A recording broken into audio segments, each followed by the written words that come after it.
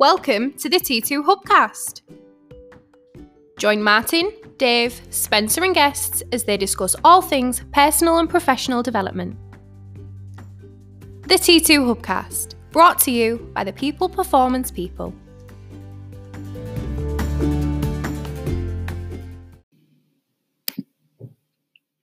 So, welcome to another T2 Hubcast with me, Dave Pendleton.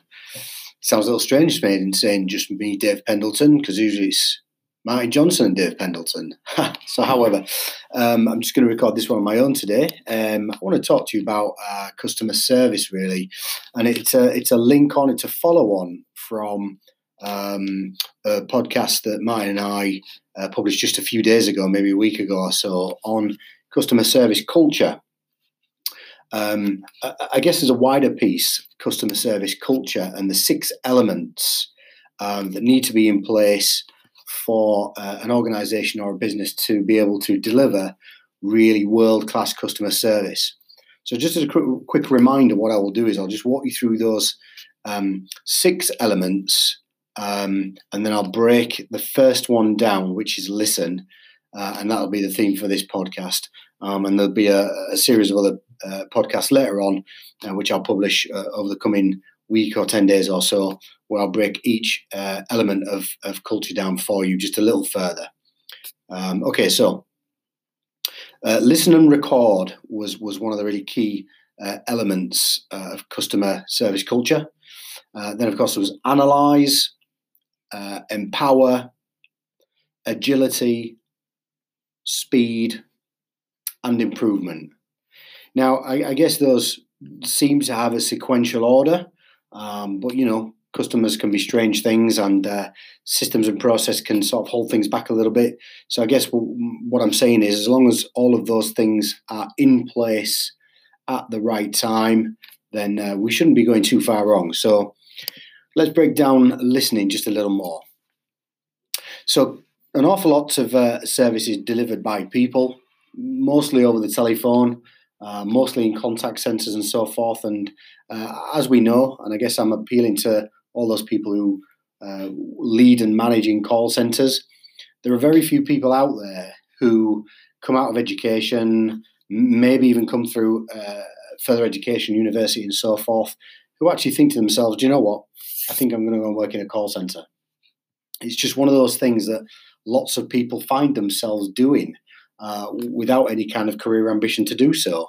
And unfortunately, from my experience of working in and around call centres quite a lot, is that there will be an induction process where people are taught systems, they're taught to type notes into certain boxes, they're taught certain greetings, and I guess they're trained on the part of the process of which they carry out that is supposed to deliver service.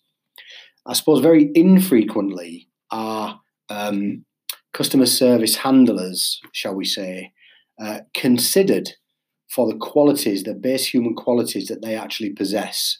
Now, I think there's something really quite unique in this. In very simple terms, the very best customer service handlers, for me, are the ones who can show the greatest level of human empathy. Now, when I say human empathy, I just very basically mean that when one human has genuine regard for another human's feelings.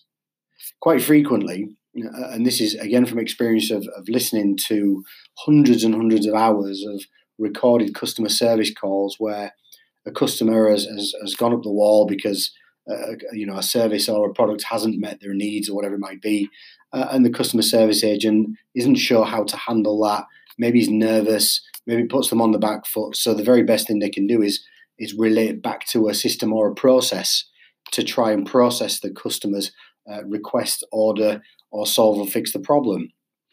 Now, of course, it may well fix the problem for the customer, but has it been done the very best that it can be done? And would we ever suggest that's the world-class way of handling a customer? Well, of course we wouldn't. So I guess I'm just going to clarify what I mean by base human empathy. So when a customer calls in and they're frustrated because, let's face it, we've mentioned this a few times, customers only ever get in touch when something's gone wrong and they are feeling unhappy, dissatisfied, or emotionally elevated. Cheesed off to you and I. They very rarely, or if ever, actually get in touch to say things have gone well, that was great, thanks for the service.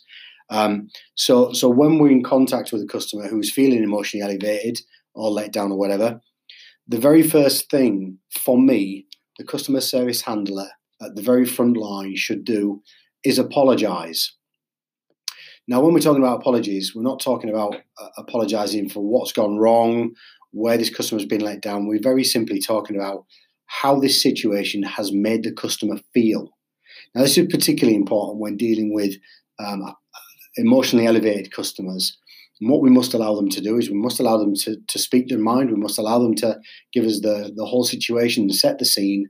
And at the end of that, then the apology comes. Now, I guess this is the base human trait. All people can be told and trained to apologise, but it has to be natural.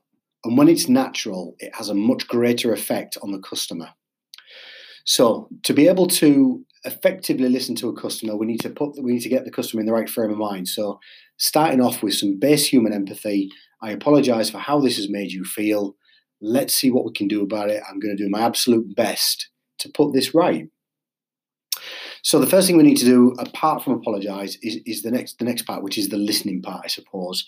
And again, this is a piece of work that I've done with salespeople many, many times, because we work on a base old saying around this topic, that when we're dealing with any type of customer or human or prospect or whatever else, the very base thing that we need to do is we need to listen with the ability to understand and not listen with the intent to reply. Now, of course, the two are very, very different. Salespeople and customer service people get drawn into this situation where they've heard it before. So instead of allowing the customer to express themselves fully, they jump in with an answer that they think is the right one, or they think is the one that's going to appease the customer. And you know what? Sometimes it will, and sometimes it won't. So the ability to allow a customer to talk and the customer service handler to intently listen and understand exactly what's going on with this customer in this situation, in this scenario, is a really, really key part. And absolutely, I stand by my opening statement. This is a very base human trait. If we have the ability and we can demonstrate really, really effective listening, basically what we will do is the customer service handler will remove many, many more problems that may lay ahead if we don't listen. Incorrect contact details, incorrect details about the situation and circumstance as to how the customer is feeling aggrieved.